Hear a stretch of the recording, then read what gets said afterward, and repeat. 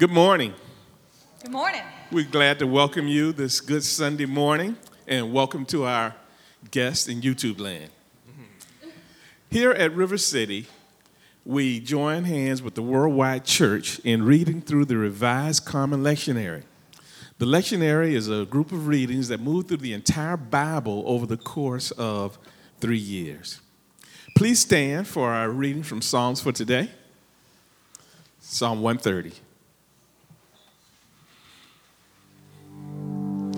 Out of the depths I cry to you, O Lord.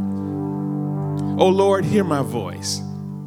Let your ears be attentive to the voice of my pleas for mercy. If you, O Lord, should mark iniquities, O Lord, who could stand? But with you there's forgiveness, that you may be feared. I wait for the Lord. My soul waits, and in his word I hope. My soul waits for the Lord more than watchmen for the morning. More than watchmen for the morning. O Israel, hope in the Lord. For with the Lord there is steadfast love, and with him is plentiful redemption. And he will redeem Israel from all his iniquities. Please join me in prayer.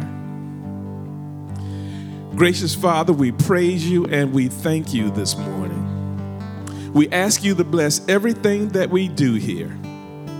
Bless our praises, bless our prayers, bless our giving, bless our preaching, and bless the ministry to our children. Oh Lord, we thank you and we praise you, and we ask you to help us to be a people truly who live in love. Regarding each other is more important than themselves.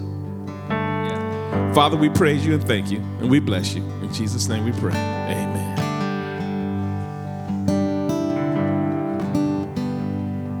Transition into prayers of the people. Maybe it feels this way just for me, but there's a lot of death in this prayers of the people this week.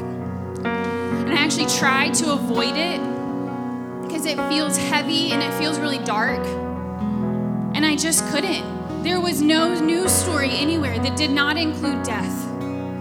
And so before we pray and lament and grieve and pray into the circumstances of death and loss around the world, I want to read part of the Apostles' Creed, because it's really important that we remember who we are praying to and that death is not the end of the story.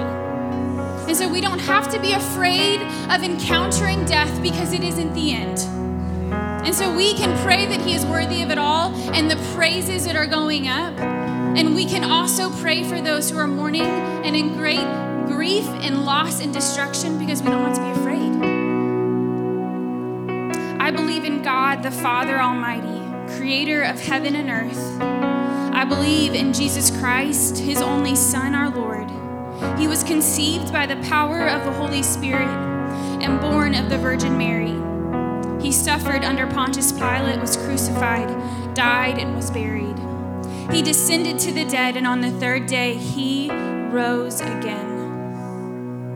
He ascended into heaven and is right now seated at the right hand of the Father.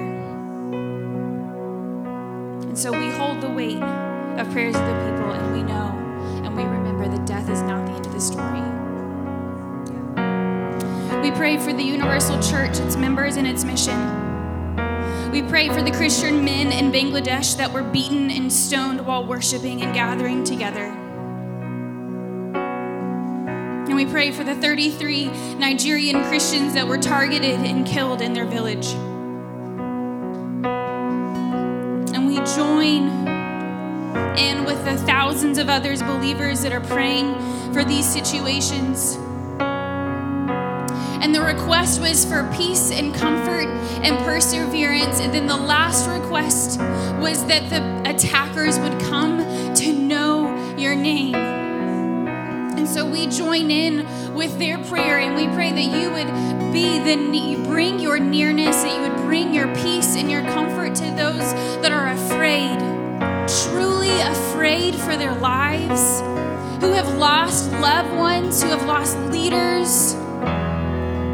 And we pray and ask that these men and women, the attackers, the extremists, that they would come to know your name. And that they too would be able to say that I believe in the one true God. We pray for the world and all those in it. We pray for the 130 killed in Burkina Faso and for the 215 children's bodies that were found in Canada.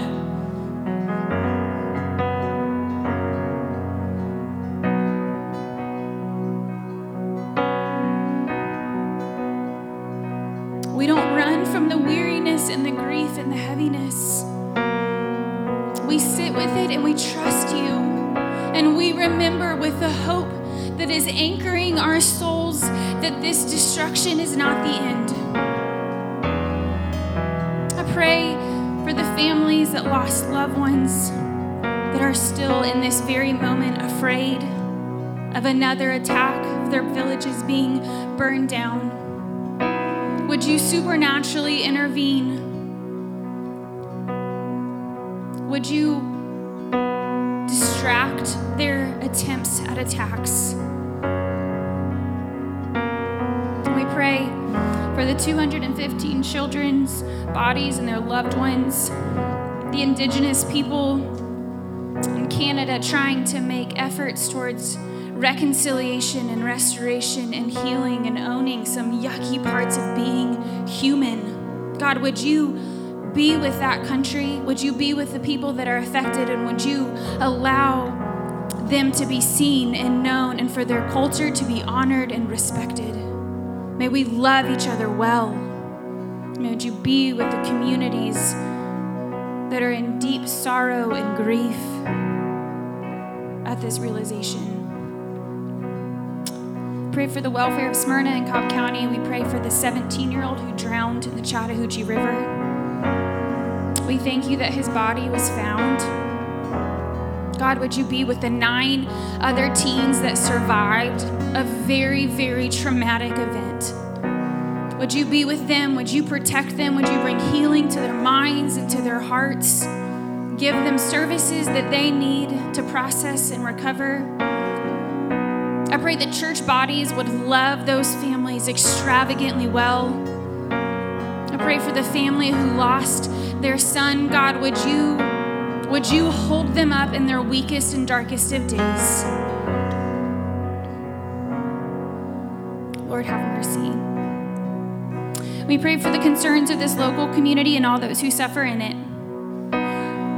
We pray for Bruce, Don's friend, as he has continued to not get good medical news. I thank you for his heart for you. I thank you for the ways that he's looking to find you in these days. And we pray and join in with Don and his other family and friends as they ask for peace and comfort.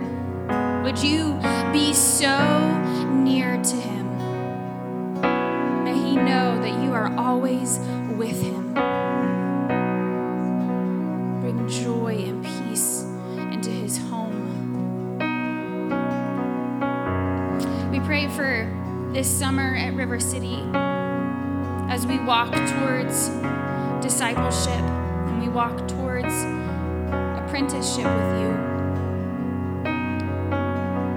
God, I just pray that there would be just an extra measure of grace and favor in knowing you and in knowing each other with you. May we be a people that have you seated right in the center of our hearts, that there is nothing off limits in our hearts from you to touch, to heal, to free. May our community love each other well, and out of an overflow of that, may we love Smyrna and Cobb County and surrounding counties well. May it not be contained inside this building. May we not be able to contain it. So we just ask, God, that you would come and that you would have your way. May your kingdom come and your will be done on earth as it is in heaven. Amen. Welcome, everyone. How's everyone feeling? How's everyone doing? It's good. Really great morning so far. It is foggy out, but I feel the presence of God, and I sense Jesus with us. And so as we start today, I just want to say a couple things about that. When you're involved in a church service, which most of the people in this room have been for a lot of their lives, maybe some haven't been much, but something to take note of while we're in a service, whether here or there, are the opportunities and invitations that come through the Spirit of Christ, present to the body of Christ. Now that can look so very different. That can be Jesus speaking to you during prayers of the people and nudging your heart, right? If we're singing about a God of justice and a God of grace, that can be during a celebratory moment of experiencing freedom. That could be during a sermon. That could be during a prayer. That could be in a hug or embrace from a friend. All of these things have become to us in ways very nominal because we've been to so many services. But we have to prepare ourselves as we're in a place with the body to recognize that Jesus is always present, always inviting, always nudging and moving, always inviting, always inviting. There are ways in which we can experience him every time we gather. Now, I don't get to say to you, this is what that looks like, and then make you do that. That's not the gospel of Jesus Christ.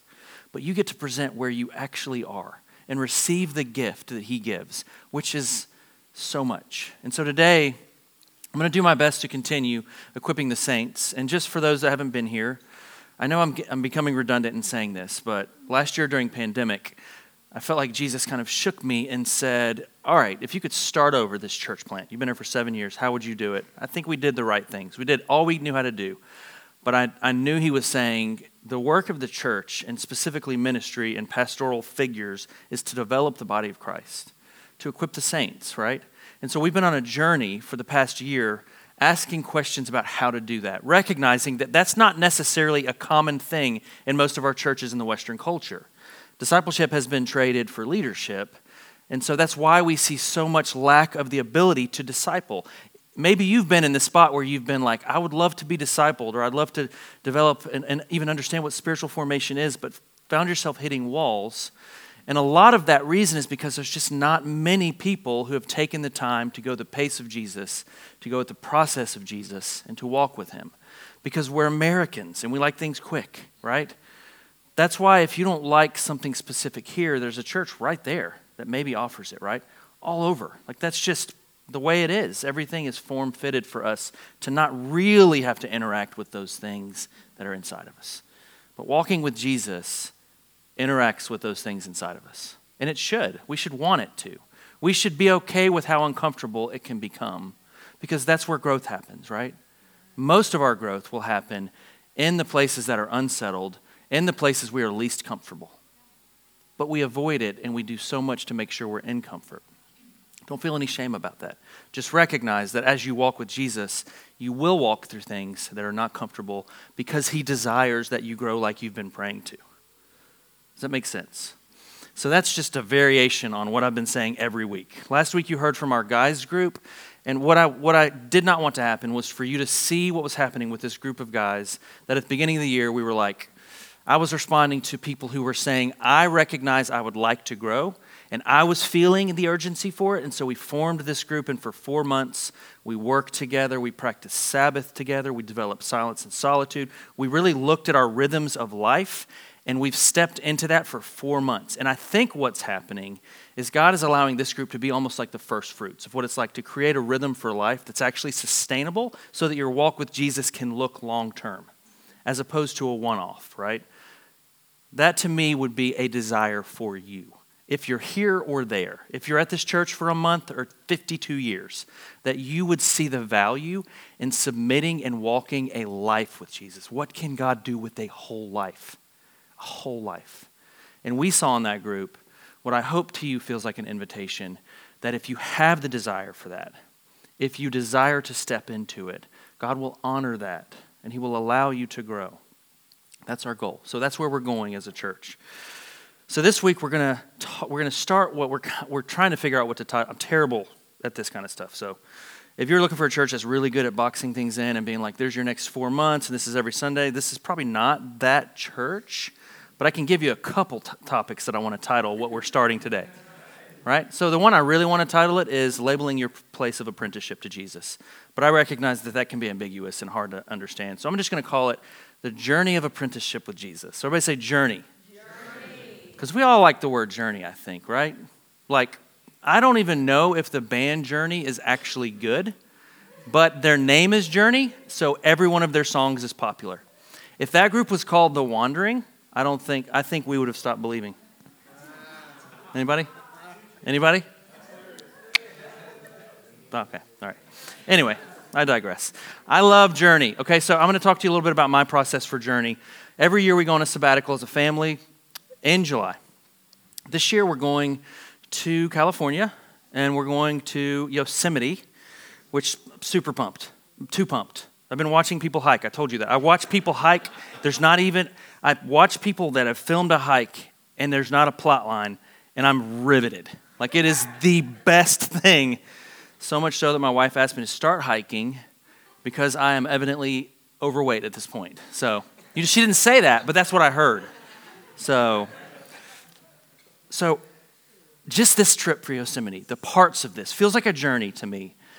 I love so much the preparations for it. I love thinking about where we'll stay, what we'll do when we're there. I love talking to my kids about it. I include them on where you guys pick 5 Airbnbs, and we actually made them do this. We all picked Airbnbs. We talked about the strengths and weaknesses of all of them, and as a family, we still decided what we wanted, but we made them believe that their input.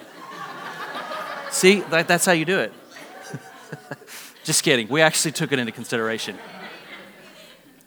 They're like, this one has a jungle outside. Anyway, so we picked it like that. As I start to get closer, all of it, the flight, getting to the airport, to me, these are like, for other people, would not be fun parts. I love the idea of a journey that has a purpose, right? A journey that has a purpose. Because if if a journey has a purpose, the opposite of that would be wandering. And I think as I've kind of prayed through this process for the summer and the next part of this church, I think what we see is that a lot of people, especially with their walk or their apprenticeship to Jesus, kind of wander. They're kind of here and there. There's no specific kind of process, but you see in Scripture, you see in the Old Testament and the New Testament, this purposeful journey that God takes these people on. The Israelite community, the children of God, his selected people, you see their journey clearly in the Old Testament. And even as Jesus arrives on the scene and the Gospels present how he does it, you see that he approaches people to walk with him. And it's not a one-off, and it's not a month, and there's not a conference that he made sure everybody was at, because if you're there, you'll get all the goods and you'll be good.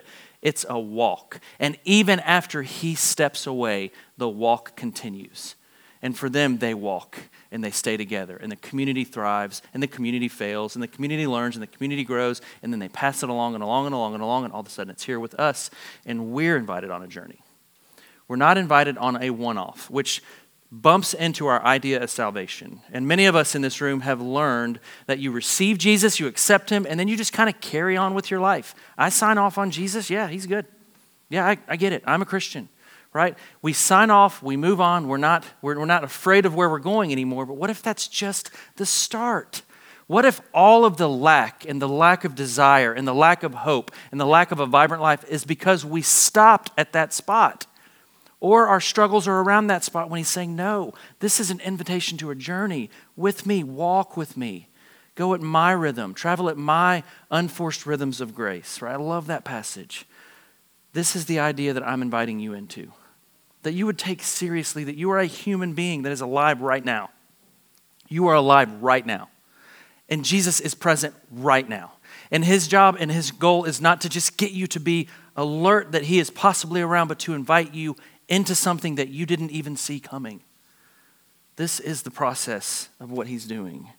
So what I'm going to do today is going to be confusing, because what I like to do is take about 5 verses and break them down deeply and share with you. But I'm about to read you the most scripture ever read you. I'm reading the whole book of Genesis today. You ever been reading Genesis and you're like in chapter 7 and you're like, I've got to be in the New Testament at this point. And you're like, no, I'm still in Genesis. It is such a thick book. I'm not really reading all that, but I am going to share with you something I talked about last week from Joshua. Because at my men's retreat, something about that doesn't sound right. My men's retreat. Anyway, so I felt like Joshua 4 was an invitation for us to look at more deeply. So I stepped back, and I'm going to look at Joshua, and we're going to talk about Joshua over the next few weeks, and we're going to talk about how that relates to our journey. And so if you want to open your Bibles, which you have in your phone, to chapter 1 of Joshua. And as you're opening, just know this. When we started ministry, from this chapter, Sarah and I named our first youth group 1-9 Ministries because we were edgy. We were so edgy. We had something called the Crunk Team. And that's it. That's all. We had a Crunk Team. So are you open to the chapter yet? Does anybody know what the word crunk means? Okay, I didn't know what it meant. We kind of inherited the Crunk Team. I didn't really want them to keep doing what they were doing. But I was being graceful. But they got crunk, evidently, a lot.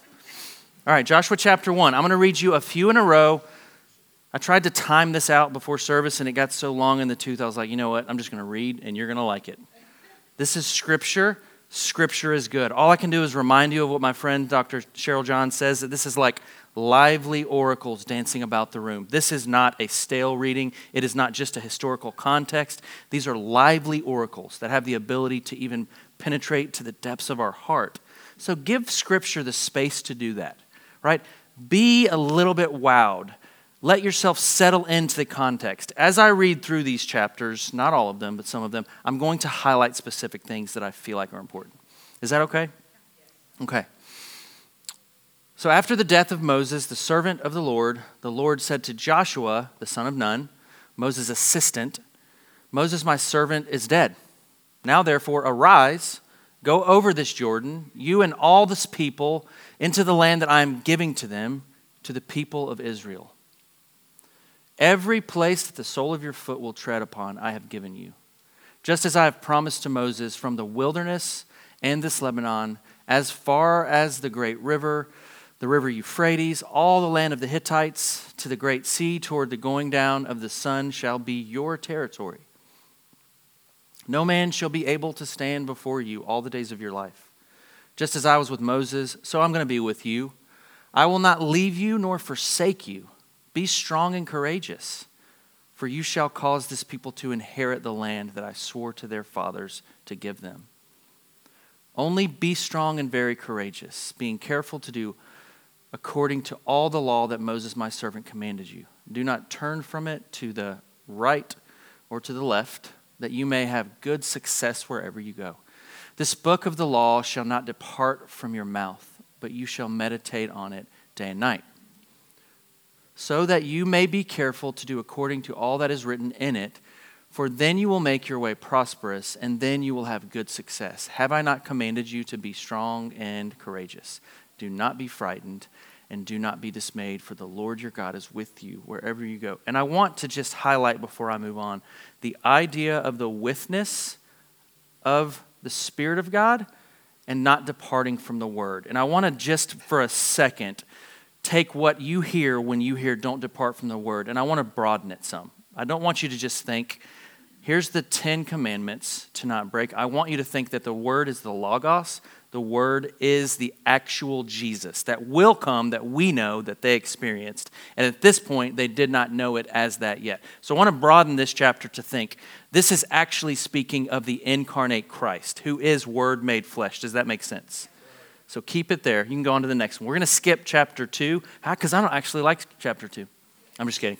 Chapter 2 is when they send the spies to Jericho. We all know what happens there.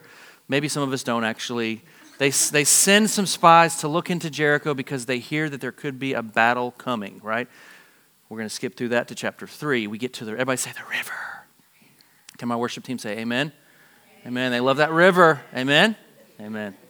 River City. Okay. Then Joshua rose early in the morning and they set out from, and what does it say? Just want to see what y'all did with that. And they came to the Jordan. Scripture. Ladies and gentlemen, let's calm down. Scripture.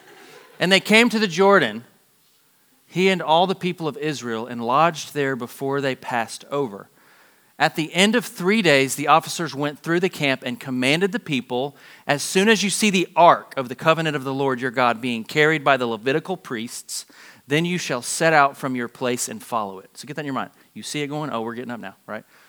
Yet there shall be a distance between you and it, about 2,000 cubits in length. Do not come near it, in order that you may know the way you shall go. For you have not passed this way before. Then Joshua said to the people, consecrate yourselves, for tomorrow the Lord will do wonders among you. I love that. Consecrate yourself for tomorrow the Lord will do, and he does. And Joshua said to the priests, take up the ark of the covenant and pass on before the people. So they took up the ark of the covenant and went before the people. The Lord said to Joshua, today I will begin to exalt you in the sight of all Israel. But I want to just point back to chapter 1 when he said, you're leading them into their land. This is not just Joshua's land. So even though there's a way we can read that and think I'm about to be awesome, this is the land of the people God has chosen. This does not just belong to him. Okay, does that make sense?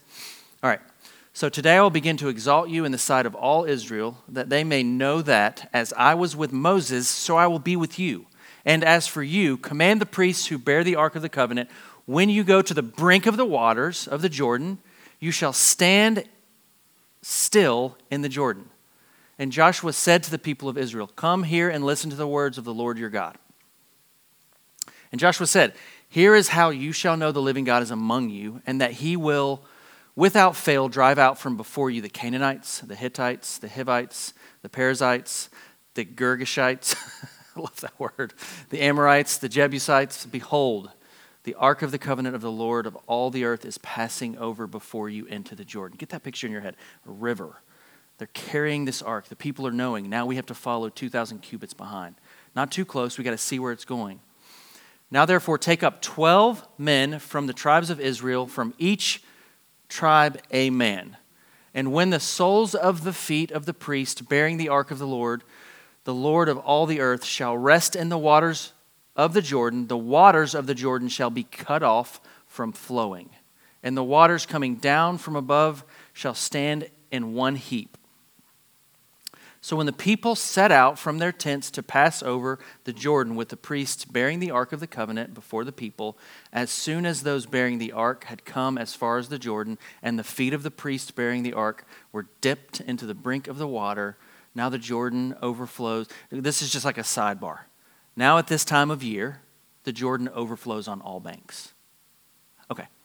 The waters coming down from above stood and rose up in a heap very far away at Adam, the city that is beside Zarethan, and those flowing down toward the sea of the Arabah, the salt sea, were completely cut off. And the people passed over opposite Jericho. Now the priest bearing the ark of the covenant of the Lord stood firmly on dry ground in the midst of the Jordan. So just picture that just pause yourself. And they're now in this river that is all up on one side. These people are in the river, but they're not swimming. They're standing on dry ground because it's, right? This is not just like a scientific anomaly either, where, no, you know what happened? Like a lot of times during that season for that river, there's actually nope, he did this. I'm just going to throw that out there. This is the ability of our God, the God that can create something from nothing, the God that can bring healing to brokenness, can stop a river and stand it up. So I'm just going to throw that out there and say, thank you, God, for being able to stop rivers and stand them up. So these people are walking through. So I'll start over again at 17. Now the priest bearing the ark of the covenant of the Lord stood firmly on the dry ground in the midst of the Jordan, and all Israel was passing over on dry ground until the nation finished passing over the Jordan. So that's the end of 3. Now we're going to go to 4. Quick pause, though. So this is what is happening to a community that is being led by the Spirit of God on a journey. There were many ways to try and cross this river. This was the way they crossed the river, by the leadership of the Spirit, through how the Spirit wanted to get them through. There were other ways. There were 10 guys in this community that were definitely like, I've done this before. I've gotten over rivers before. There were other ways. This was the way that he wanted to do it. And there's multiple reasons when you see in Scripture that something happens that feels a little bit like, that didn't have to happen that way. You see the other parts of the story that start to come together because of doing it the way they wouldn't have done it except for the Spirit was there with them, guiding them into a way they wouldn't have done it to do a thing they couldn't have done. Does that make sense? I feel like I could preach right there. I'm going to move on. All right. This is going to be the last portion of Scripture for today. This will probably be the most Scripture you've heard from a church in the past year. So I think we're winning in this way because it's a competition. I'm just kidding. I really am just kidding. When all the nation had finished passing over the Jordan, the Lord said to Joshua, "Take 12 men from the people, from each tribe a man," and commanded them, saying, Take 12 stones from out of the midst of the Jordan, from the very place where the priest's feet stood firmly, that dry place, and bring them over with you and lay them down in the place where they lodge tonight. Then Joshua called the 12 from the people of Israel, whom he had appointed, a man from each tribe, and Joshua said to them, "Pass on before the ark of the Lord your God into the midst of the Jordan, and take up each of you a stone on his shoulder." So get a picture of that. This is not like a rock. This is a stone on a shoulder. You're not putting a little rock there unless you just, that'd be strange. It's going to be a big rock, okay? Pass before the ark, stone on the shoulder, according to the number of the tribes of the people of Israel, that this may be a sign among you when your children ask in time to come, "What do these stones mean to y'all?" When you shall tell them that the waters of the Jordan were cut off before the ark of the covenant of the Lord when it passed over the Jordan. The waters of the Jordan were cut off, so the stone shall be to the people of Israel a memorial forever. And the people of Israel did just what Joshua commanded them and took up the 12 stones out of the midst of the Jordan, according to the number of tribes of the people of Israel, just as the Lord told Joshua. And they carried them over with them to the place where they lodged and laid them down there. And Joshua set up 12 stones in the midst of the Jordan, in the place where the feet of the priest bearing the ark of the covenant had stood. And they are there to this day. Again, this day when this was written is not this day. So I cannot confirm nor deny whether they are still there. But I think you get it. For the priest bearing the ark stood in the midst of the Jordan until everything was finished that the Lord had commanded Joshua to tell the people. This is such a good story. According to all that Moses had commanded Joshua, the people passed over in haste, right? Like, let's get through this. Like you're kind of like looking up, you're like, I'm going to start moving. I don't get the sense that they're like celebrating, like in Prince of Egypt that we've all maybe seen, where they're like, hi, 999999999. I get the sense they're like, you don't want to be the last dude? Like the last one walking up the stairs from a basement, you running, right? I get the sense in haste has more to it than that. And when all the people had finished passing over the ark of the Lord, and the priests passed over before the people, the sons of Reuben, the sons of Gad, and half tribe of Manasseh passed over. Now pay attention to this, armed before the people of Israel as Moses had told them. About 40,000 ready for war passed over before the Lord in battle to the plains of Jericho. On that day, the Lord exalted Joshua in the sight of all Israel, and they stood in awe of him as they had stood in awe of Moses all the days of his life. You don't have to go forward from here. So in this chapter, you see what I think can be a deterrent from the overall story. And I want to explain this to you. So this river to me, massive. I already love rivers too much, but this story, the reason we remember it is because the waters were parted. But I just want to submit this, right? This river story is important because it was on the way to where God was leading them. In chapter 1, he said, I'm leading these people to a place, a promised land flowing with milk and honey. I'll be with you as you go. So I just want to say this to you.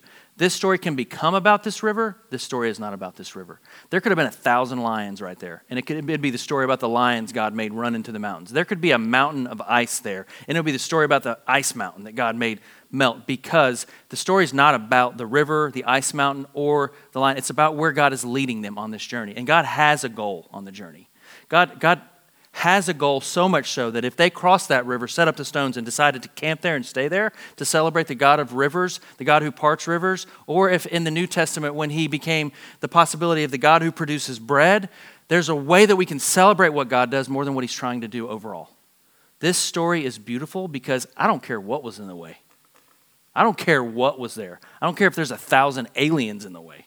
It doesn't even make sense in the way. This story is beautiful because he was true to his word, that wherever or whatever is in between, he will get them through it, because then they start fighting people.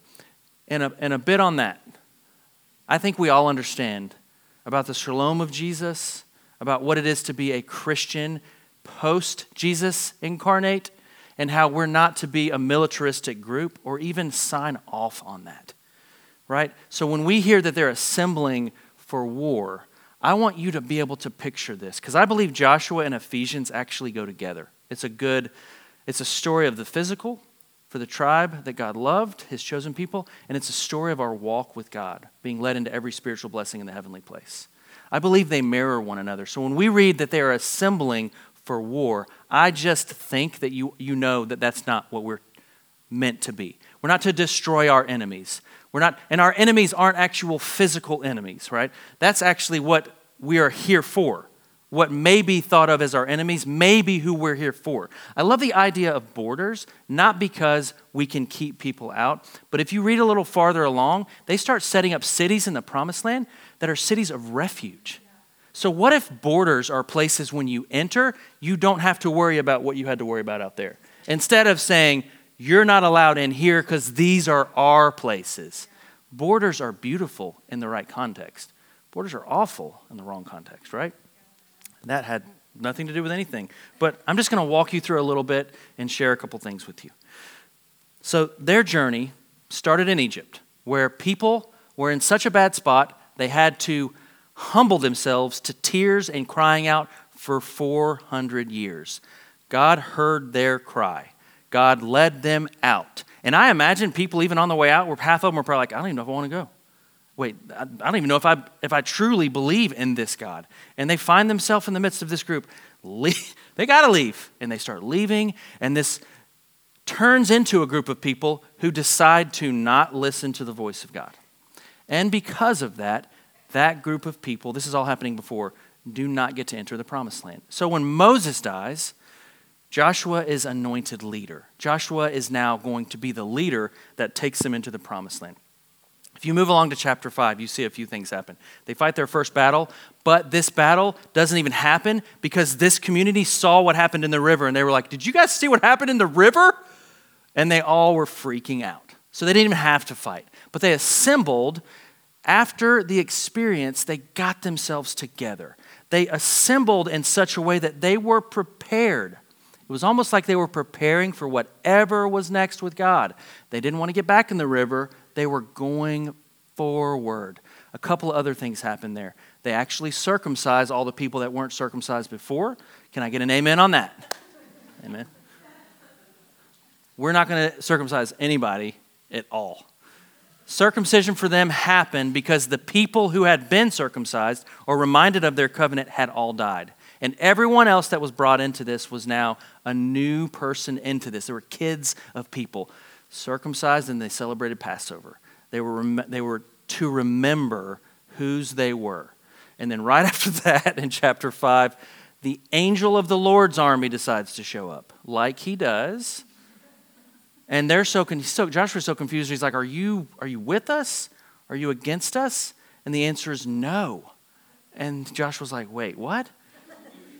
No. All of these things happen. So this journey that this community is going on is an amazing opportunity for us to see the nature of how God wants to lead us into the promised land, right? And if our promised land is not a land flowing with milk and honey, because honestly, I don't necessarily want either of those things. I think we get it, right? A plentiful land that you see as it moves on. These people start to move into it. They start to assign tribes different places. They start to make sure there's space for the other or somebody who would come that was an alien. They start to live out this land that then becomes about the land around them. It's a beautiful picture, but it's an invitation for us into a couple things. Can you pull up this slide? There's a few things I want you to be aware of. This community had a shared journey together. They had a shared journey that when they were with the community they were with, they all kind of knew what they had come through. There was enough overlap And this is different for us because we didn't all just travel through a river to get here to celebrate God. We didn't all just drive in the same car here, but we are on a journey that's similar, right? Like, just for a moment, pretend like this physical journey is not what we're meant to be on, and that the journey in our apprenticeship to Jesus is communal, and that we all are on it, and then ask ourselves the question, how much of the journey of my neighbors in this room am I actually aware of? They had a common shared experience. There's probably even language that they knew that became easy for them because they knew, all right, Yahweh's our, Yahweh's our, we're going to focus on him, we're going to stay together, there's going to be these things we do. They had shared experience. They knew one another. They knew what was hard. Some of them knew when this person's going over the river, they were freaking out. This person has too much cattle. They knew how to walk together. Next thing, they knew the voice of God, and the proximity to the voice of God was their survival. This is not, do we think the voice of God is still active? They were like, I don't care about any of that theology. If we're not hearing the voice of God right now and seeing where that ark is going, we will not survive this. The journey with Christ leads you out of bondage or Egypt into freedom, but it has to cleanse things first. And one of the first cleansings are the voices that we've been listening to and being weaned off those like babies so that we can then trust the new voice, the voice of God. The previous generation decided not to listen to that voice, and they died off without experiencing the land. Right? So they knew we have to listen and obey. You don't like the word obey. You read that word obey just now and you're like, I don't like that word. Listened and obeyed the voice of God because, as God was promising from the beginning, he's leading his children into shalom, into peace, into rest and restoration, into a life that is lived for others. They shared testimony and treasured it. I'm going to not spend a lot of time here. They had a testimony together. They saw a river part. First part of a testimony. There's a life to a testimony. So there's a lifespan of a testimony. So there's the people who see it and they're like, wow, there's a river parting. That's a big deal. Then there's the people who hear about it secondhand and they're like, oh, wow, that happened? Jericho, the city of Jericho is like, yeah, no, that happened. We're not fighting them. And then there's the people who are not alive at that time that will not have experienced the river, but still need to hear about the river. And in that lifespan of a testimony, there are stones set up so that when the children pass up and say, Dad, Mom, what are these rocks about? Well, that was when God parted the waters. So the life of a testimony is not just meant for you, right? And it's not just about the actual testimony, but it's actually ignition and fuel for that walk into that deeper life of Jesus.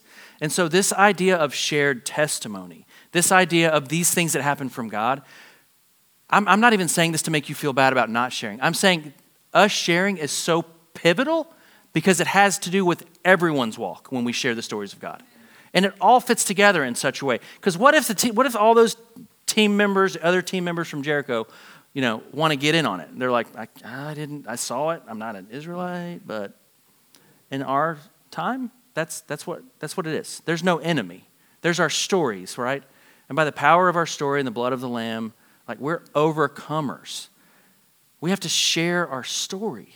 Story is beautiful. And then the next thing is they made preparations. So they made preparations for war, but really what they made preparations for was just whatever could come next, right? And they didn't foresee it, but they won a war. They re-upped their commitment to God.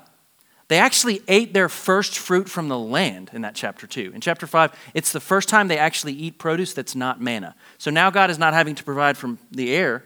Now they're actually able to see the production of God through his natural means. This is beautiful stuff. But they made preparations after they had a river experience. That could be a camp follow-up. Any youth camp I've ever been to, this could be the follow-up. You had a river experience. What was that pointing towards? Please don't try and find every river there is in the world now. Make preparations. Here's the challenge for us. We don't make preparations. We don't prepare the way for Yahweh, for Yeshua or Jesus to form us in the way that he would like to form us. From the Practicing the Way website, which is actually one of my favorite resources We've been using it for 3 years. I've been trying to deal with it for 3 years. It's been helping me for 3 years. There is a definition of what it is to label your place of apprenticeship that I want to read you. Hopefully you have this up there. You can pull it up. Apprenticeship to Jesus is a journey from immaturity to maturity, from wounding to healing, from false self to true.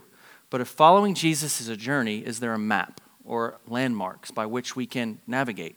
Have those who have gone before us left behind their thoughts on how to stay the course, avoid detours, and even chart our progress? All journeys are different, but all journeys are similar. To name your stage of apprenticeship to Jesus and your season of life is to better recognize God's invitation for you each and every day. So that probably just made some of you freak out because you have to think about where you are, right? The first question God asks in Scripture is, where are you? That's actually one of the passages for the lectionary this week. Adam and Eve are naked, hiding. Hey guys, he's walking through the cool of the garden as he does. Hey guys, where are you? First question.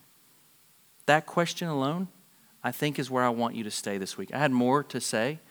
I'm going to talk to you in the coming weeks about stage theory. It's not that moment right now. I can feel it. I feel that it's not that moment. But there are people who have gone before us that have helped us. There are people who have gone before us that have charted ways in which they've grown and not grown.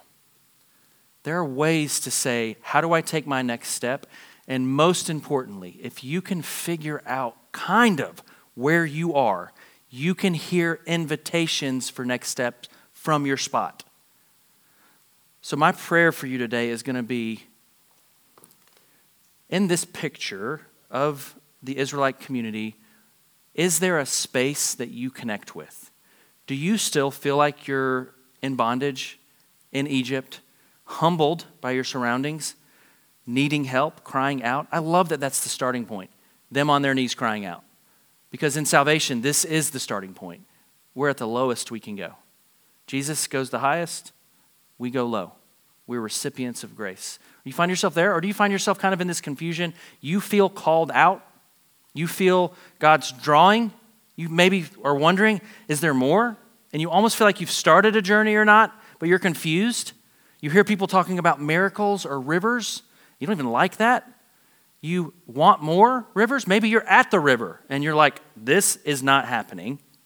I cannot get from here to there. Maybe you find yourself in a community, but you don't know anybody's story. Man, what a good start. I was having a conversation with David. I've mentioned you twice in a row. Raise your hand, David. Smile for him. One of my favorite conversations I've had all year, and you don't even know you had it, but he is working at Georgia Tech, and you're leading men's ministry stuff there. And if you know David, he's just like, he's almost like if Jesus didn't have hair and was present today. He's just good. Like, I can explain David as good. So he said, I really want feedback from the guys in the group about what to do at Georgia Tech. I'm leading this ministry. And just kind of in our conversation, the things that came out were, if I was starting something at a school like that, I would want to know from the people I'm with, what has your spiritual journey been so far? What has your journey been, right? I would want to know that. I would want to know, what experiences have you had in or around Christ that have been real to you? Like, what is your, like, Kairos moment? What are your moments that are like, this was where it became real? And I would want to know, like, what do you sense that God is leading you into? Just those three things, if they became common knowledge in a community, then the idea of discipleship or spiritual formation can actually become possible. But if we can't settle and sit with the question of, where am I? We're just naked in a garden, right? We're just hiding from, what if Adam and Eve aren't like, I'm over here, I'm over here, naked. And I also love that Eve is the only one in that, doesn't label her as Eve yet, but the woman is the only one that actually answers God honestly. Adam's like, she did it. She's like, nope, this is what happened. And we don't give any honor to that. We need to, that was awesome. Good job, woman in the garden, you know? You did well. But I don't intend to think that God wants us to stay in the garden. And just to kind of wrap it all up, I don't think he intended for the garden to be all that there ever was. The story in Genesis shows us that God is robust, and our stories that have layers and intricacies, and our seasons where we don't listen to God and feel like we're stepping into death, don't stop. There's a Joshua coming. There's a season coming where he's raising up this voice in us where we say yes to the Lord. We follow the Lord. We do decide to listen to his voice. We are led into the land flowing with milk and honey to live for the other. Can I get an amen? I want you to go on in a journey of apprenticeship to Jesus. I can't make you.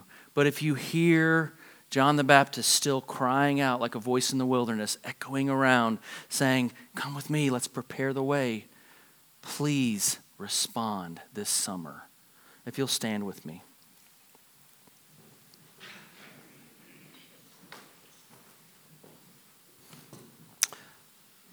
You go ahead and close your eyes. I'm going to ask you to pray about a couple things. A couple possible en routes for this week. Where are you broken can help you see where you might be. And what do you desire? And I could spend an hour on that one. Our desires show us exactly where we are. So interact with those questions as I pray. If you need to create space, even right now. Jesus, your children need you, and we know that you've gone before us. We know that you promise to be with us wherever we go. We know that you're leading us all. You're leading us all to this promised land today, which looks like life more full, life more selflessly, a life of love for the neighbor and the enemy and the family member and the church member. So I just pray over this next 2 months of summer as we practice some simple practices, and we celebrate one another, and we sing song, and we lament in prayers of the people, and we cry out in intercession, and we even conversate and we hear each other's stories, that we would be present with you as you were present with us. The things we love about summer, God, are the possibilities for adventure, the possibilities for travel. Even the earth is celebrating summer, producing fruit. Let this be a summer where we step into this deeper conversation and we live that life of apprenticeship to you. Let something land. And I'm just going to pray that God would let something from today land deeply within you. And it won't just be a sermon you forget in 20 minutes, but there's something that you have to wrestle with him over the next week. So let that land, Jesus, in our minds and hearts. Draw us in.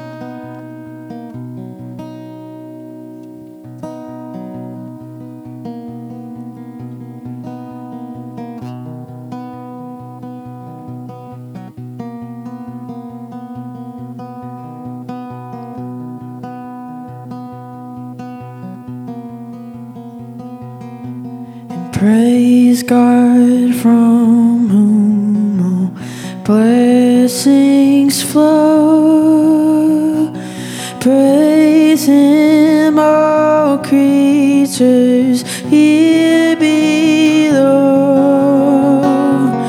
Praise Him above the heavenly host. Praise Father, Son, and Holy Ghost. Praise God.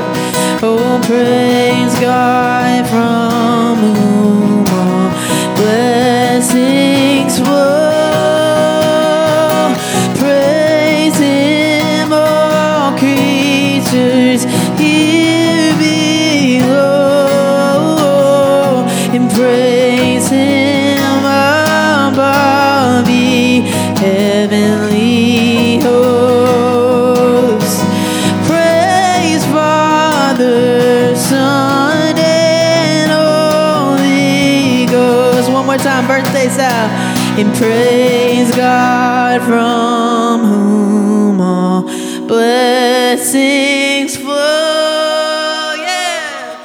Praise Him, all creatures here below.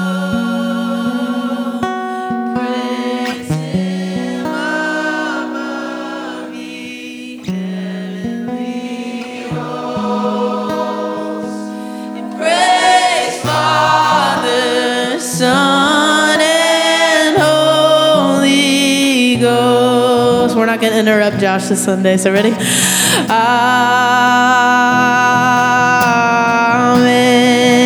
Oh, we say amen. Let it be so here. Amen.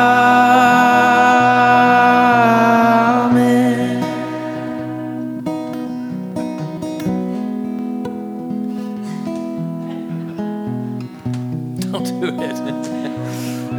Pray blessings over all of you. If you'd like to receive prayer,